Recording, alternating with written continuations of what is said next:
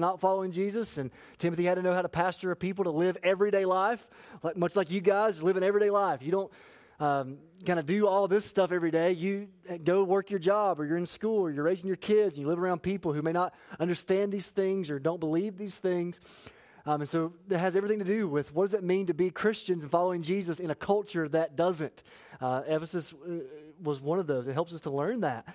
But also what Paul is doing is we saw that last week. We unpacked the first couple of verses, kind of understood why we would study a book like this. But chapter 3, verse 15 says that the reason that Paul is writing this letter to this young pastor of this young church in this hard-to-reach city is that he might teach us, and God, through Paul, is teaching us today, even the church here at Tri-Cities and Johnson City, of how we ought to behave in the household of God.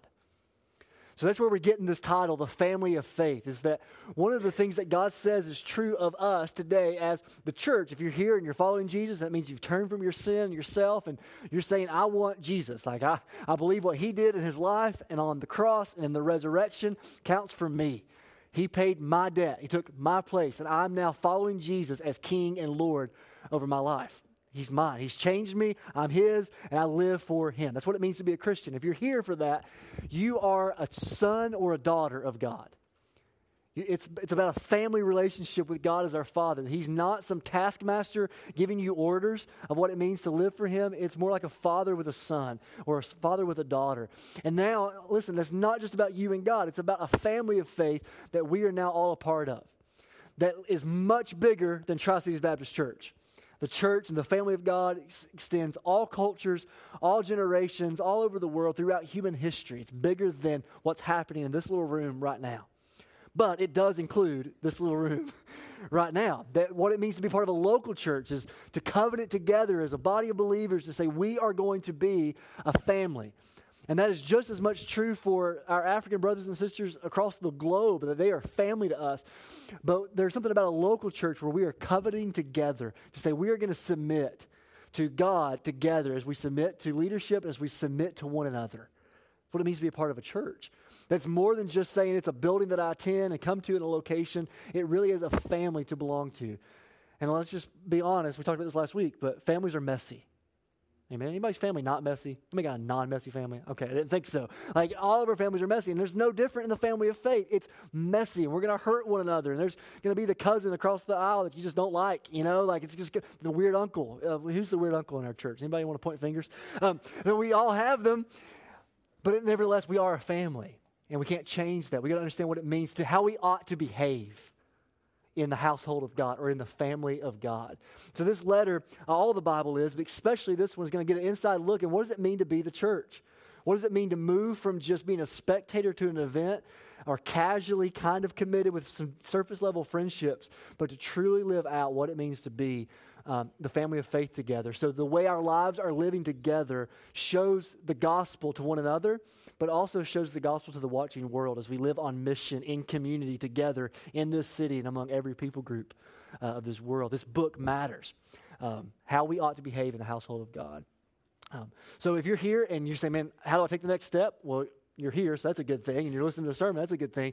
But our Discover Tri-Cities is next week, and if you don't know what Discover Tri-Cities is, it's just a class that we do roughly quarterly throughout the year, where you'll hear from our church leadership, and we'll talk about the vision of our church, some core values that drive us as a church, but also our strategy of how we make disciples here and what it means for you to jump into that. That is next Sunday on September 11th, directly following this, our gathering. So we usually finish around 12:30 or so. And so we'll just go ahead and make our way in there. There'll be food provided for free. All right, so we'll make a meal for you if you'll RSVP and let us know how much to provide for you. And then we'll spend 2 hours together. So from 1 o'clock to 3 o'clock, it'll be content dump overload, but it'll be an interaction together. It'll be good. So if you're here and you're saying, I've been on the fence for a while, or maybe this is your first time, you're like, man, I'd like to come to hear more about this church, please sign up. You can do that on your Get Connected card. Just say, sign me up for the next Discover Tri-Cities. If you've already RSVP'd, you're good. But I really encourage you to do that. And maybe the next step for you is to say, okay, I'm going to listen to what the church is about, but I'm going to take the next step of membership. I'm going to not just be a face in the crowd, but I'm going to make myself known, and I'm going to commit here. So we'd love to walk that process through with you, okay? But we're going to see some more of what he's going to unpack as we jump into chapter 1 this morning of, okay, what does it mean to be the family of faith? Our activity, how we behave, must flow from our identity, who we are. We are a family. We are this pillar of the truth that he talked about last week. We are the church of the living God. How do we live that out? How do we live that out? And so I want to start with a quote by A.W. Tozer. And I've probably used this a lot. You're going, he's really repeating that quote again. And yes, I'm repeating that quote again, all right? It's so good, though, and I think it sets the tone for today. What comes into our minds when we think about God is the most important thing about us. Now, let's let that land for a second. So when I say God, or when I say Jesus, how you process that, and what images come to your mind, or what character traits do you think of when you think of God? And how much of that's true, how much of that's more bent on maybe your past, how you've seen people in the church act, or how much of that's been maybe from really bad teaching of growing up, or how much of that's saying, you know what, like I can make some assumptions because of what people have told me, but I don't really know. Because I don't really have a relationship with God. Like a lot of different people say a lot of different things about what God's like, and I don't even know what he's like, to be honest with you. So when I think about God, I have confusion because who is he? What does it mean to love him? And what's he like? And I love what Tozer says. He elevates this dilemma to pretty ultimate. There's a lot of issues. There's a lot of important things about you. There's things about your story, your background, some issues that you may have with Christianity. If you're here, you're a doubter, a seeker, or a skeptic. There's some things from those of us that grew up in the church that have been walking with Jesus for a long time that we got issues because of how we've been in the church. Has any of that skewed the way you see God? So here's another way of asking this. Is there any false belief among us? And, I mean, let's just go ahead and put the cards on the table. The answer is yes. All of our hearts are prone to say, there's mystery to this whole idea of knowing God. So we can't assume that we know everything there is to know about God. So we're always constantly learning and evolving and growing and understanding. But we also have to understand that our hearts lie to us. Can I get a witness? Anybody's heart to say, it tells me stuff all the time that's just not true. So our culture says, hey, follow your heart. And there's some truth to that. Be true to yourself and don't be something that you're not. But it also has some really bad advice in that because our hearts are prone to not believe the truths of God's word. We have to point our hearts. We have to guide our hearts. And our hearts are deceitful, and we grew up under seeing God through this little box. And we need to have our view of God exploded. Like, see him as he actually has revealed himself in creation, but also in his word, ultimately through his word. Is there any ways that you're seeing wrongly, believing wrongly? And so what he's going to do, we're going to see in verse 3, one of the first charges that this older pastor is giving his son in the faith, this young pastor. Okay, if you're going to know what it means to be the family of God, if you're going to live in this household of faith, this is the first thing, Tim. Timmy boy, come on up. Fireside chat with Pastor Paul here, okay? Notice what he says. That was awkward. Sorry I did that. Okay. That's like terrifying. Don't have that picture. Let's move on.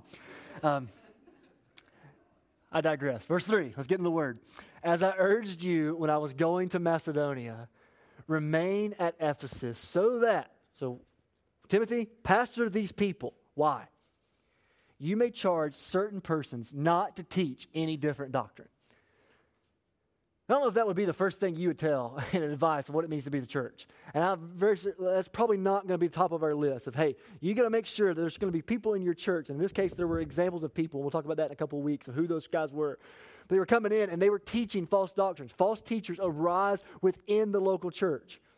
We said that last week of there are threats against the church and our purity as a church and what it means to follow Jesus as the church from the outside. Let's make no mistake about that. We got to make sure we aren't pulled away by every wind of doctrine in the world, and that's true. But listen, church, the problem in our lives, the threat we got to be up against is not against people out here, predominantly. It's in our own hearts and people in this room of believing wrong things. Doctrine is just another word for belief.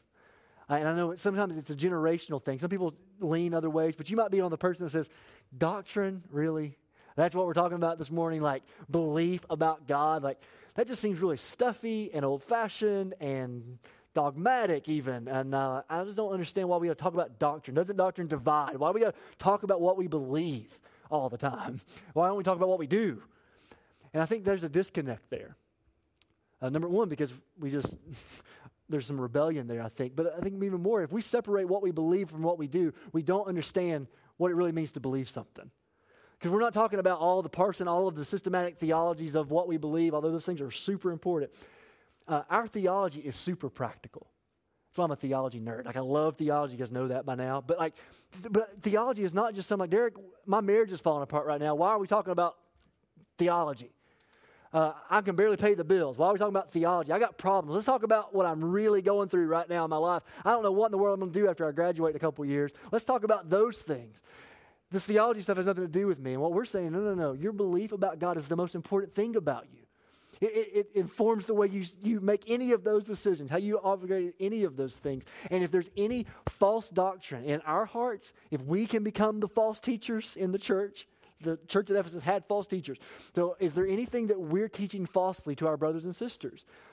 And then is there false teachers that have arisen within our church? And so don't even just think this of like some one or two people like it was in this case of like pushing up against Paul and teaching just heresy, downright heresy. Those can definitely happen, and that's what our elders and what we do is to make sure we guard those things. But I want us to make it a little bit more close to home, to say all of us are prone to this false teaching, to believing wrong things. So he says, hey, guys, listen, if you want to live as a family of faith, how you ought to behave is you've got to guard the gospel. Not that the gospel needs us to protect it. That's not what I mean at all. I'm talking about guard our hearts to believe the gospel. To say, if you get the gospel wrong, if I get the gospel wrong, if we get the gospel wrong together, and by gospel, mean the truth about Jesus, the announcement of who he is and what he's done to reconcile us to God and what he's doing in the world today and what he's going to come to do, that makes up the whole of Scripture. The whole book is one story about Jesus. If we get this wrong, then we get everything wrong. Like if there's any false belief in our heart that we're not speaking truth to and putting to death, like it's going to get us astray in everything else. It matters. So that's why he says out of the gate, Timothy, man, make sure nobody teaches something wrong. It's important. Guard the gospel. Paul says in 1 Corinthians 15 that the gospel is of first importance. It's again, just reiterating this whole point of this truth about Jesus is ultimate. It's everything. You stray on it, you stray on it all. And so that's one of the primary responsibilities of us as elders is the Bible gives us particularly a charge to guard against that, to teach and to correct and to admonish, and if there's unrepentant sin, to discipline these things, because our belief matters. What we believe about God matters. And so as we talk about this idea of the word being central, I want you to go back to remember chapter 3, verse 15, where he says, you're the pillar and the foundation of the truth. Again, hang with me. That's who you are. So we're going through asking, who am I? Like everybody in our culture and today and this generation, who am I? What's my identity? And you are a lot of things. But he says, listen, as the church together collectively and you as an individual as a part of it, one of your identity, God says, this is who you are. You hold up and support the truth of God's word. You hold it out. That if God's people ever stray from the word being central to everything we do, that's why our gatherings are shaped the way that they are. From start to finish, we pray. It's just saturated with the Bible. Because what else do we have? So if you're here and you're not a believer, like, listen, I hope you're not here to hear my opinions or my outlook on life or anybody else that would fill this pulpit. We're here to submit ourselves under the truth of God's word, because God's word is ultimate. That's why we have study groups and life groups, to live truth and learn truth together, because it's all centered around truth. That's what evangelism is. That's why we have names on those walls out here to say, we go and speak the truth in love to the people that don't know the truth and that apart from Christ, they are under the wrath of God. And so we say, Jesus loves you. And here's why we know that, because it's true. That there is such thing as truth. And we together, not just Tri-Cities, but the church, is the pillar and the foundation of it. We hold it out. That is a high calling, isn't it? And again, I'm seeing some, I know we've grown up hearing these things, but I want it to land, that this is who you are. So what place does the Word of God have in your life? How eager are you to come into spaces like this? How seriously do you take life groups? Are you in one where you are investing the word and guarding against false belief in one another's hearts to say, hey, brother, sister, that's not right. The way you're heading down is not right, and you're heading down that way because you believe wrong things about God. Every behavior first is a heart problem. And so we speak the truth to one another. That's what it means to be the church. It's what it means to be a part of the church. So how is that in your life? How are you doing with the word being central to everything you do? Would you describe your mind and your thought life to be saturated by it? Because if it really is this big of a deal, man, it's ultimate. And what it means to be the word to be central, it means it's a defensive posture and it's an offensive posture. So he's writing, say, hey, guard against false belief. How do we know false belief? By knowing true belief. That's how they understand counterfeits, right? Like they know the real thing so well that when anything fake comes across the counters, they know that's not true. So we got to know the word and be a part of the word and be a creature of the word to defend our hearts and the hearts of other people, to say, I'm not going to believe wrong things. I'm going to teach my heart what's right, what's true. It's defensive, but it's also offensive. That all this talk about defending the gospel and believing sound doctrine and teaching against false teachers and all that stuff, it's heavy stuff, but it's all throughout the New Testament, so you can't ignore it. It's not just defensive, it's also offensive. That what God tells us today is not just, hey, just be the militant people that wants to argue all the time and just like the Holy Spirit police, going through, like that wasn't theologically accurate. Like that's not what we're talking about. Like don't be that guy. Please. Okay, that's not what we mean by saying preach the gospel to yourself and preach the gospel to one another. We're saying, do you have a vision of what God is calling us into? One of the reasons we guard against the falsehood is because of the beauty of the real thing. It's such a danger because if we get the gospel wrong, yeah, it's wrong and it's dangerous, but like you're missing out on the beauty of who Jesus is. That if our hearts are believing the gospel wrongly, if we're not understanding the fullness of God's word, you're missing something in the depths of your walk with Jesus that he wants to invite you into. And that's the beauty of part of being a part of a local church. If you're not covenanted here, if you're not in community here, you're on your own in that fight. That's scary. When we say join the church and join a life group and be involved and get here early so we're here for the later, come to a study group, we're not doing that saying be busy, be legalistic. We're saying we need each other. Amen?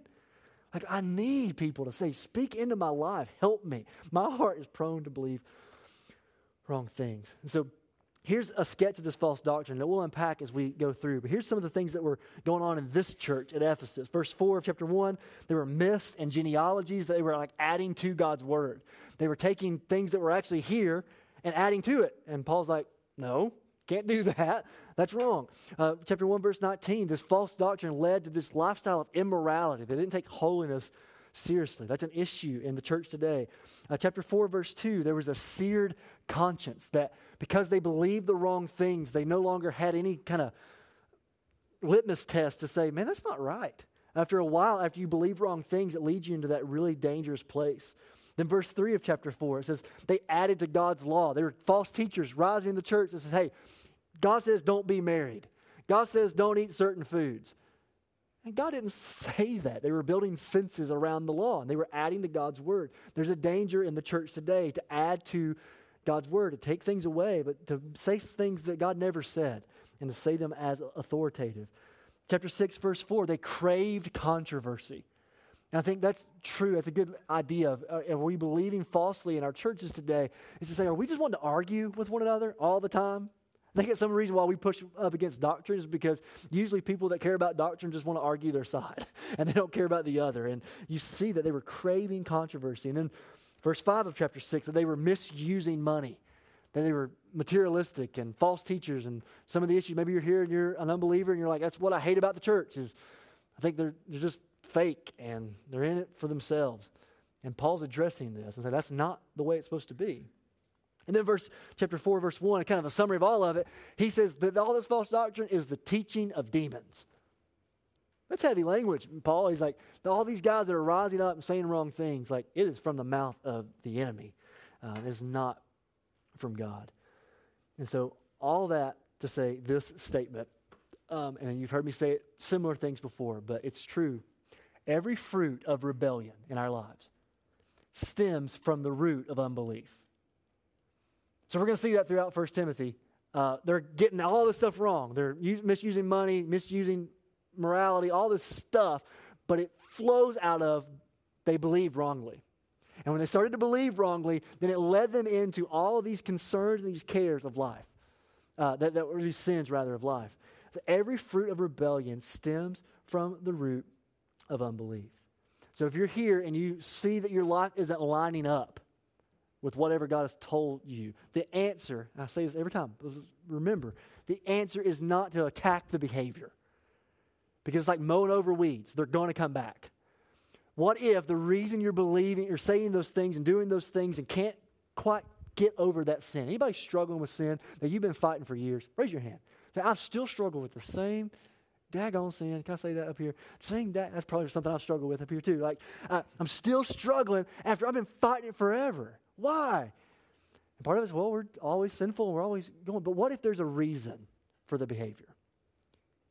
That if we keep saying, okay, stop doing that, start doing this, and if I just add more Bible reading, then maybe that'll balance out. And what if it's not about that at all? Like, yeah, let's do those things. Let's stop the behavior, but let's go down deeper.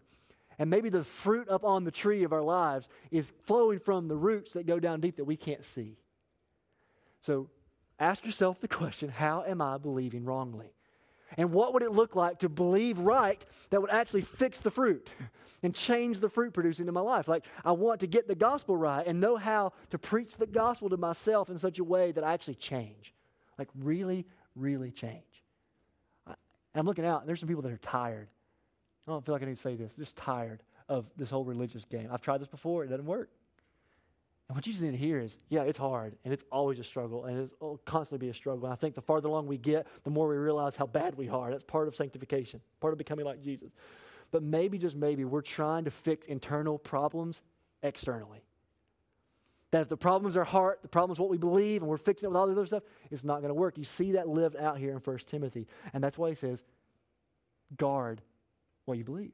Don't let anybody teach false doctrine. So here's some of the results from straying from the gospel. Let's get back in the text. The first result is straying from the gospel causes us to major in the minors. 1 Timothy 1 verse 4. He says, nor, don't teach false doctrine, nor devote themselves to myths and endless genealogies which promote speculations. Verse 6 says, certain persons by swerving from these, we'll talk about these in a second, but having wandered away into vain discussions. Kind of the same idea.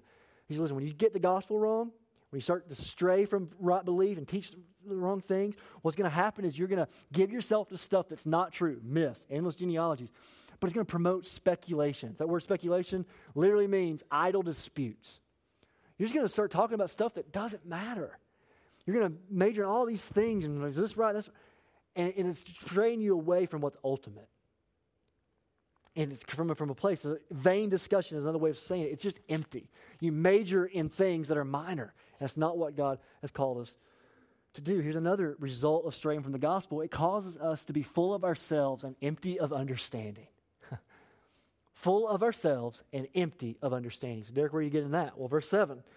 Desiring to be teachers of the law without understanding, there it is, either what they are saying or the things about which they make confident assertions. So because they're believing the wrong things, kind of a litmus test of that, how you know that's you, is that you're so arrogant. You have this confident assertion, this is the truth. And Paul says, they're making these arrogant claims, and they don't know what they're talking about. That's basically what Paul says. That's the Derick translation there. It's the Derick Standard Version. They don't know what they're talking about. They're making, without understanding and confident assertions, they're full of themselves, but they're empty of any true knowledge. And so again, don't just point fingers at somebody that you know from back in the church you grew up in, or this person down the street, or that church over there, or that person sitting next to you. Don't point fingers. But this is true of our hearts, too. Making confident assertions of things we just don't know. Pride. It's okay. That's what happens when we stray, Paul says. They're just talking about stuff that doesn't matter, causing disunity in the church. And they're so arrogant, so prideful, and they're lacking this gospel humility of any kind of thing that's true. So the only remedy from straying from that, so okay, I don't want my heart, Derick, to stray. I need the Lord to be my shepherd, like we were talking about earlier. How do I do that? Well, it sounds really simplistic, but return to the gospel. You see, really, it's that. Yeah, so if we don't want to stray from the gospel, keep the gospel front and center. One of my favorite pastors from out in the Northwest, his name is Jeff Vanderstelt. He says like this, are we gospel fluent? Meaning, are we fluent in the language of the gospel to really understand who Jesus is, and not just the bullet points that where you can pass it on a quiz. That's not what I mean. I mean to understand the gospel so much, return to the truth of God's word in such a way that it begins to get down into the root system of our beliefs to where we can actually change. Do you know how to apply the gospel? Are you fluent in it? Can you speak the gospel when somebody's dealing with depression? What do you say? Is it just some trite, get better and I'm sorry? Or is there anything that the gospel says there? What do you do when somebody's riddled in unrepentant habitual sin? What do you say to that? Hey, stop it. God doesn't like that. Cut it out. Or like, how does the gospel apply to that? Because see, then it gets to a transformation of heart. And we'd love to explore that more with you. If that's provocative to you and you're here and you're not a believer, I'd love to talk more about that. But Bob Coughlin, the pastor in Louisville, Kentucky, he says it like this: we worship our way into sin, and worship is the only way out. So anytime there's a sin in our lives that we're struggling with over here, the root of it is we're worshiping the wrong stuff. We got our eyes off the gospel, off of Jesus, off the glory of God, and we got it on to something else. That's what's causing the wreck of our lives. So if your sin is ultimately something that's a false belief and a worship problem, the only way you getting out of that junk is to worship. Is to get your eyes off yourself, off of the advice, off of all the wrong stuff, and get your eyes back on Jesus and submit in community to Him. So why? Why is the gospel ultimate? 2 reasons. Because of what it is. Notice in verse 4, the last part of that. He says, rather than the stewardship from God that is by faith. So he said, hey, don't have these false doctrines. Don't get into all this weird, vain discussion. But instead, give yourself to the stewardship from God. He said that's what the gospel is. That the gospel has been handed down to us. Like given to us by God. It's His message. And He says, I'm giving it to you. So why are we devoting ourselves to it? Why is it ultimate? It's because it's from God. This is not just man's opinion. We're talking about in our study group this morning of why we can confidently believe the Bible. Historically, why these documents are reliable. But it testifies that it's God's word. And do we know that we have what the authors originally intended? And we absolutely do. And it's given to us from Him. The gospel writer says, hey, listen, I'm not writing my own opinion. I'm writing because the Holy Spirit is telling me what to write. And this is from God to you. It's a stewardship from God that is by faith. It takes faith to believe. Then 1 Timothy 1, verse 11, at the end of our text today, he says, in accordance with the gospel of the glory of the blessed God with which I've been entrusted. There's that same idea of entrusted, of a stewardship, of a precious treasure. But he says it's the gospel, literally the good news. It's the announcement of what? That God is awesome. That we guard the gospel because of what it is. That the gospel is absolutely glorious. Because the gospel is how we see the height of our sin and our transgression and the beauty and the mystery and the grace and the love of God to come and pursue us and to fix it and to change it so we can be with Him. And not just with us, but with all of creation. It is absolutely breathtaking. It's the best story in the world because it's about Him. The gospel's not about us. It's not about what we do. It's about Him and what He has done. And it's absolutely breathtaking. It's the gospel of the glory of the blessed God. So again, I think we have such a small view of God that we have grown stale to the gospel. He said, no, we ain't grown stale to the gospel, Derick. We talk about it all the time. We just got excited singing in Christ alone, but what about Tuesday morning? Is the gospel just become okay, Derick, I know Jesus died for my sins, He rose again. Got it. Gospel-centered. We're gospel-centered. We say the gospel all the time, so we're gospel-centered. That's not what it means to be gospel-centered. As we talk about Jesus all the time, it helps, but it's more than that. That it means the gospel informs everything because it's the glory of the blessed God. It's Him. God is the gospel. See that? It's not about something that we get from Him. The gospel is not just what He did for us or no, the good news is Him. You can be restored to Him. Why wouldn't you want Him? Because I don't think we see Him as beautiful. So the gospel is ultimate because of what it is. But it's also ultimate because of what it does. Let's read verses 8 through 11. And we're kind of closing. All right. Now we know that the law is good if one uses it lawfully. Understanding this, that the law is not laid down for the just, but for the lawless and disobedient, for the ungodly and sinners, for the unholy and profane, for those who strike their fathers and mothers, and for murderers, the sexually immoral, men who practice homosexuality, enslavers. Notice these are kind of reminiscent of the 10 Commandments here. He's given us this list of here's who you are apart from Jesus. Enslavers, liars, perjurers, and whatever else is contrary to sound doctrine. And then he tags on what we just saw, in accordance with the gospel of the glory of the blessed God, with which I have been entrusted. So here's what was happening. These false teachers, and here's what's true in our hearts today. You tracking with me?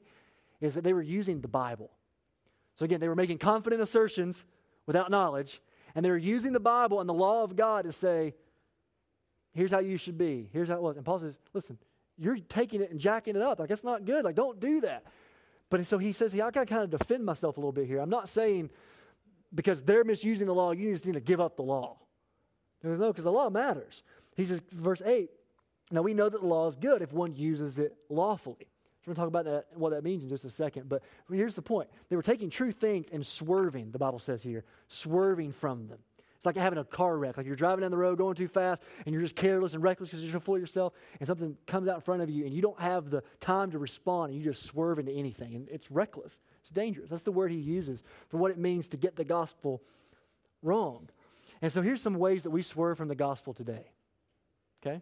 Here's some ways that we so you know, what in the world is this seminary class? Okay, it's okay. Don't let the bullet points freak you out and whatever. Don't track with me. Therapeutic. Here's a false gospel that I think the church, maybe here, but the church throughout generations has gotten wrong. Seeing the gospel only through this lens of sin is just a failure to reach our potential. That's all it is. Like, we just aren't all that we could be, and Christ and the church is just a means of self-fulfillment. So come to Jesus, be a part of the church to be a better you. And again, there's some truth there. Like, sin isn't reaching our potential, but it's much more than that.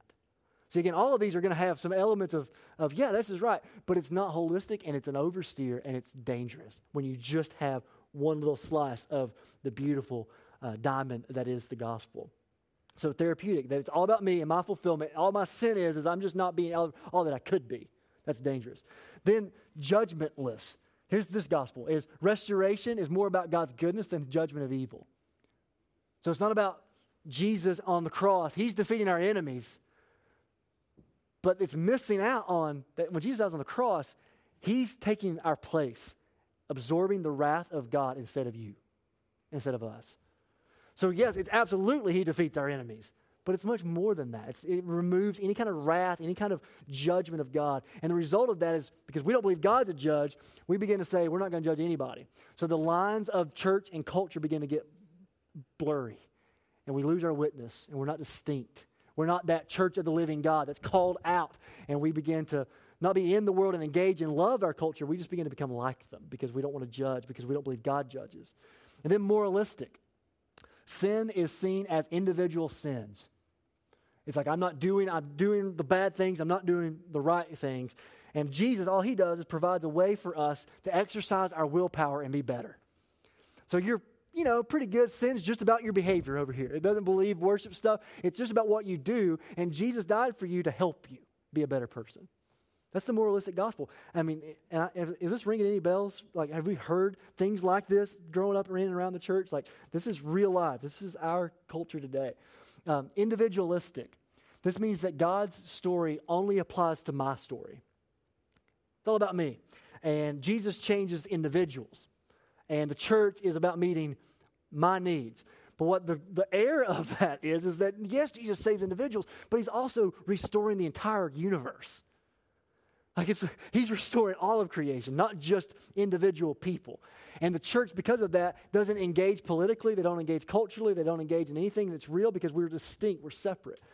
A couple more. The activist gospel is a gospel of the kingdom that says, I see the church as just sin as just social problems.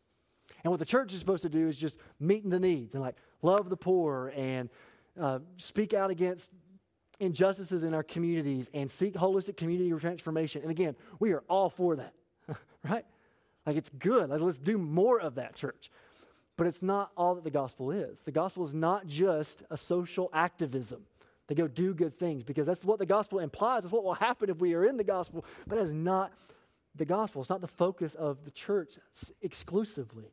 And then lastly is the churchless. And I think it's huge in our generation, is the gospel is very much about me and my relationship with Jesus, but I don't need any kind of community of faith at all. Because God is forming in us. That's part of what the gospel is that he's making a people for himself from every people group of this world to worship his name and to live for his glory. And to separate yourself from that story is to miss it. It's to miss it. And so these are just some ways that we stray from the gospel today, and they're subtle. I think they were subtle. Maybe they were explicit here. I mean, because he's laying them out. But again, the people were believing them because they had a little bit of something to it, and we can't leave the gospel of the story of what he's doing to create the world and restore what's broken fully, but also individuals. He makes us new, and he's making an us, and the kingdom of God is bigger than even the church, and about individual people living that way. It's important. We can't lose that. So that's why he says, listen, the law is good. Again, the law is even a part of the gospel. That it's not good. The word of God, it is absolutely good. The law is good. It confronts the way that we tend to think about submission and authority is resistant toward grace. Here's what I mean. Paul says, listen, don't buy the lie that if we're going to be about love and grace, that we don't need all this law, doctrine, truth stuff. He said, don't buy that lie because the law is good. Don't leave it. Jesus said, I didn't come to destroy the law. I came to fulfill the law. He said, I'm not trying to get away with it. I'm making it happen because the law is actually a very, very good thing. But he says, if one uses it lawfully. It's only good unless you distort it and twist it. If you distort it and twist it, it's going to make us miss the gospel. That's where 9 and 10, he gives all of these expressions of how the gospel plays itself out. And we're going to end with this. Here's the reasons and the purposes of the law. We're going to take the Lord's Supper together. But I want us to remind ourselves of this gospel that we're going to take a picture of as we come to the table together as a family of faith this morning to believe the right things again together. But here's some of the purposes of the law that we don't miss. Why God, the hard part of the gospel, we love the part of like Jesus loves you, it's grace. But why do we need all of this doctrine stuff, the other side of the coin? Well, here's some reasons. Here's what the law does. First, the law reveals to us the heart and the nature of God. So I want you to let this sit on us today. When we hear thou shalt or thou shalt not, and do this, be this, how you ought to behave in the house of God, the law. It's showing us the character of God. He doesn't give any commands. It's just separate out there. Like, I'm just going to make their lives miserable and tell them all this stuff to do. That is not what God's doing. God is saying, it's flowing from my character. It's who I am. And I love you, and I want you to be with me. So therefore, anything that's apart from this is going to miss me. So the law shows us, here's what God is like. Here's what it means to be with him. It's a good thing. It gets behavior. But when it sets boundaries, though, it says if you step outside of the boundary, you're outside of the will and the character and the nature of God. I mean, my goodness, my little boy doesn't listen to anything. And he started crawling now, and it's terrible. We're like, oh, he's crawling. And now he's crawling. Like, stop crawling, dude. Like, he's everywhere. There's these little bar stools that we have in our house, and he's not supposed to touch them because he loves to touch those things. He like grabs them, pulls on them. And like when I pull him away from those, it's like, Dad, you are a terrible human being. Why are you trying to be a killjoy right now? Like, and he's hitting, squalling. And I'll tell him, son, I've told you not to touch the stools. And he goes over there, and he's like almost like I'm keeping him from something that is just awesome. Like, Dad, what's up with these stools, man? Like, I'm going to keep coming back to figure it out. And why don't I want him to touch the stool?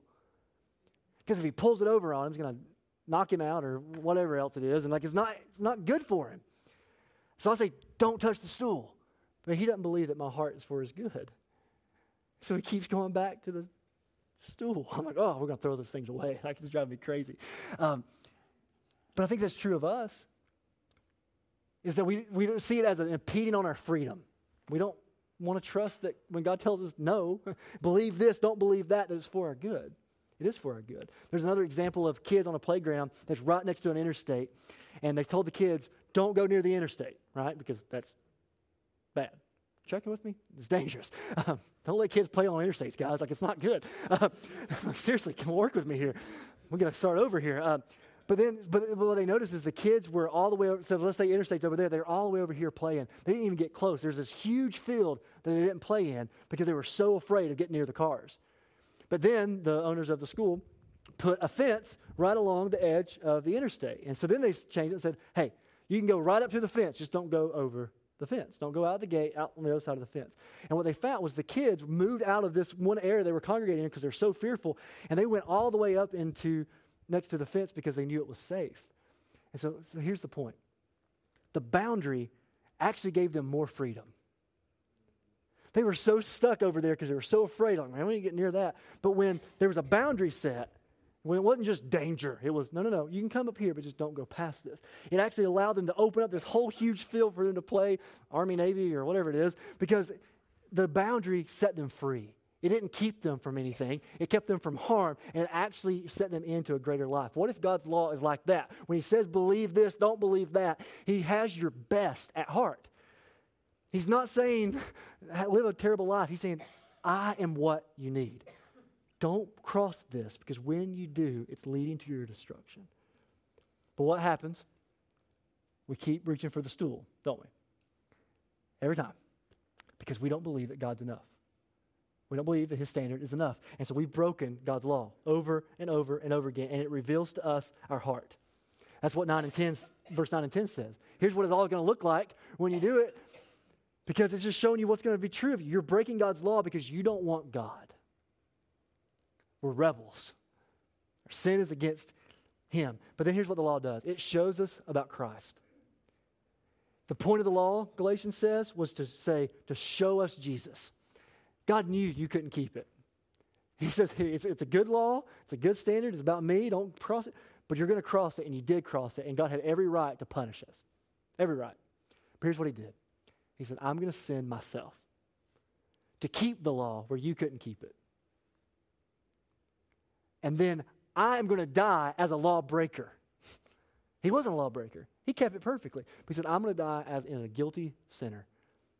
So that if you put faith in Jesus, you can no longer have to be guilty with all the wrath of breaking the law, but instead you can say, I'm in Christ, and he kept the law for me, and if I'm in him, I have been declared righteous.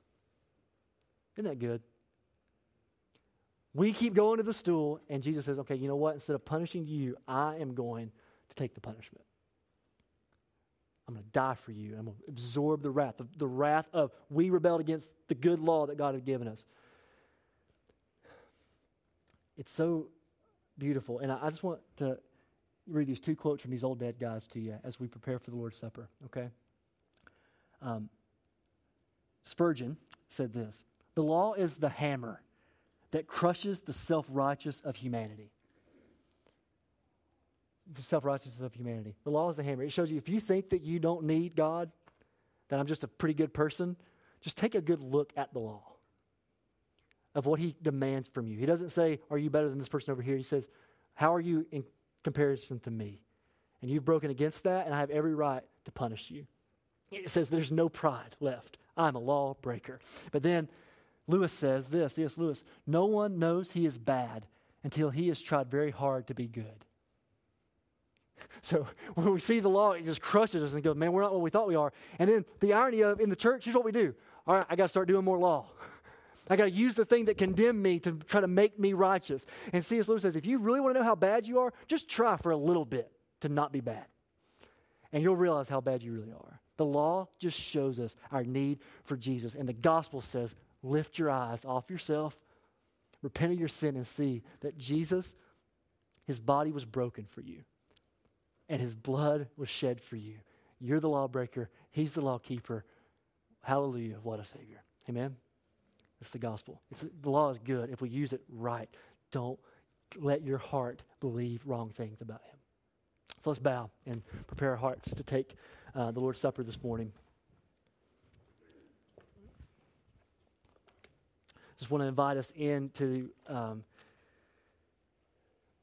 this space because we skipped verse 5. And verse 5 says, the aim of our charge is love that issues from a pure heart and a good conscience and a sincere faith, because that's only possible by the gospel. That he says, don't use the law wrongfully, but here's what the law is about. Jesus says, they ask him to sum up the law of what God commands from us. He says, you know what it is? Love God with all of your heart, with all your soul, with all your mind, and all your strength, and love your neighbor as you love yourself. If you're doing those two things, you're going to do what God wants you to do. That's good doctrine, is to love Jesus and to love one another. When we begin to not love God, we begin to break every other law. When we begin to not love our neighbor, we begin to break every other law. He says, so what you need to do is love. And that's why Paul's saying to Timothy, listen, guard against false doctrine. But you know the aim of this, the bullseye in the middle of all of this is love. It's that agape love. It's I am loved by the Father, and I extend that love to my brothers and sisters. So ask yourself the question, am I loving? Do I really love God? Not am I religious, but do I love him? And if you're here and you've never come to a place where you've repented of your sin and put faith in Jesus, today's the day. And we ask that you not take the Lord's Supper. It's reserved for people who have put faith in Christ. But we offer you Jesus. Like, see him, know him. And if you have more questions, we'd love to hang out and talk with you after this. But right now in your seat, like, call out to him. God, save me. If you've done that, we'd love to hear about it and to help you, to know what your next step is, and to do baptism and celebrate that life change. If you're here and you pray to receive Christ this morning, like, come to the table and take the Lord's Supper for the first time as a born-again child of God. But for the rest of us that are here, we do know Jesus, we take the Lord's Supper, I just invite you to remember that you're law-breaking. We're going to sing this song as we're coming to the table. It's called Not in Me. It's a confession that I didn't keep the law. I am just a rebel through and through, but Jesus is my law keeper.